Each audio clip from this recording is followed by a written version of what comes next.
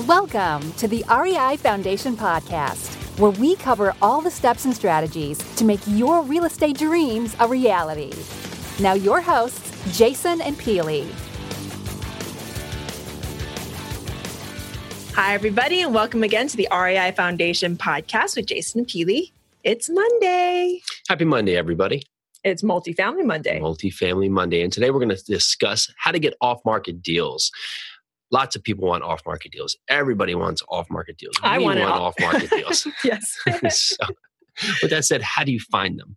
And it's not easy. We're not going to go out there and say that people are going to be throwing off-market deals for you, but it's just putting the word out there that you are looking for a specific type of deal and then letting the universe come back and give you what you're asking for. And you have to be specific. So for instance, Jason, what kind of properties are you looking for? Sure. Multifamily properties, 75 to 200 units, BC assets in certain market types that have job growth, job diversity, population growth, value add, however we want, 90% occupied or more. And the value add and the CapEx can range based on where we are in location. See, Jason has that on the tip of his tongue. He can tell that to anybody who's asked him, so what are you looking for? And if that person happens to have a pocket listing or have a deal or know of somebody that might be interested in selling, they're gonna let Jason know just because he opened his mouth. But let's take that one step further. If I tell someone that based on the first conversation, I'm probably not the first person they're gonna think about when they have an off-market deal. But if you follow up with them, create rapport with them so they know you're not a person who's just going to email them once and fall off the planet, and you spend weeks, maybe months curating this relationship, checking back in with them constantly every couple weeks and just saying, by the way, this is what we're looking for. Just want to see if anything's come across your desk that may be of a fit.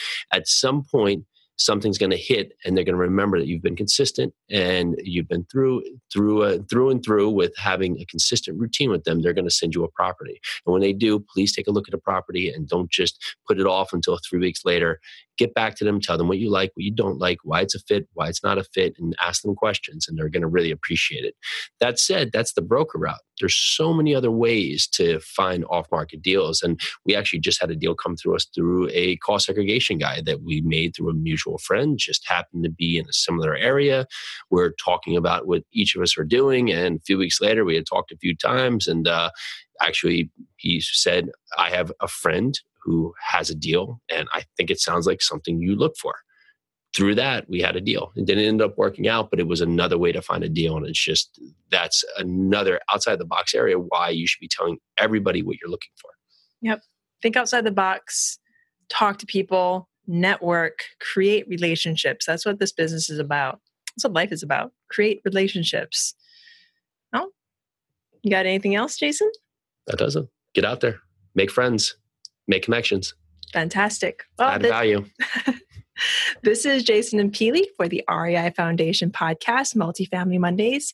Thank you again so much. So grateful for you. Bye now. Bye now. Thanks for tuning into the REI Foundation Podcast. Check back next time for more awesome tips and strategies to launch your new you in real estate.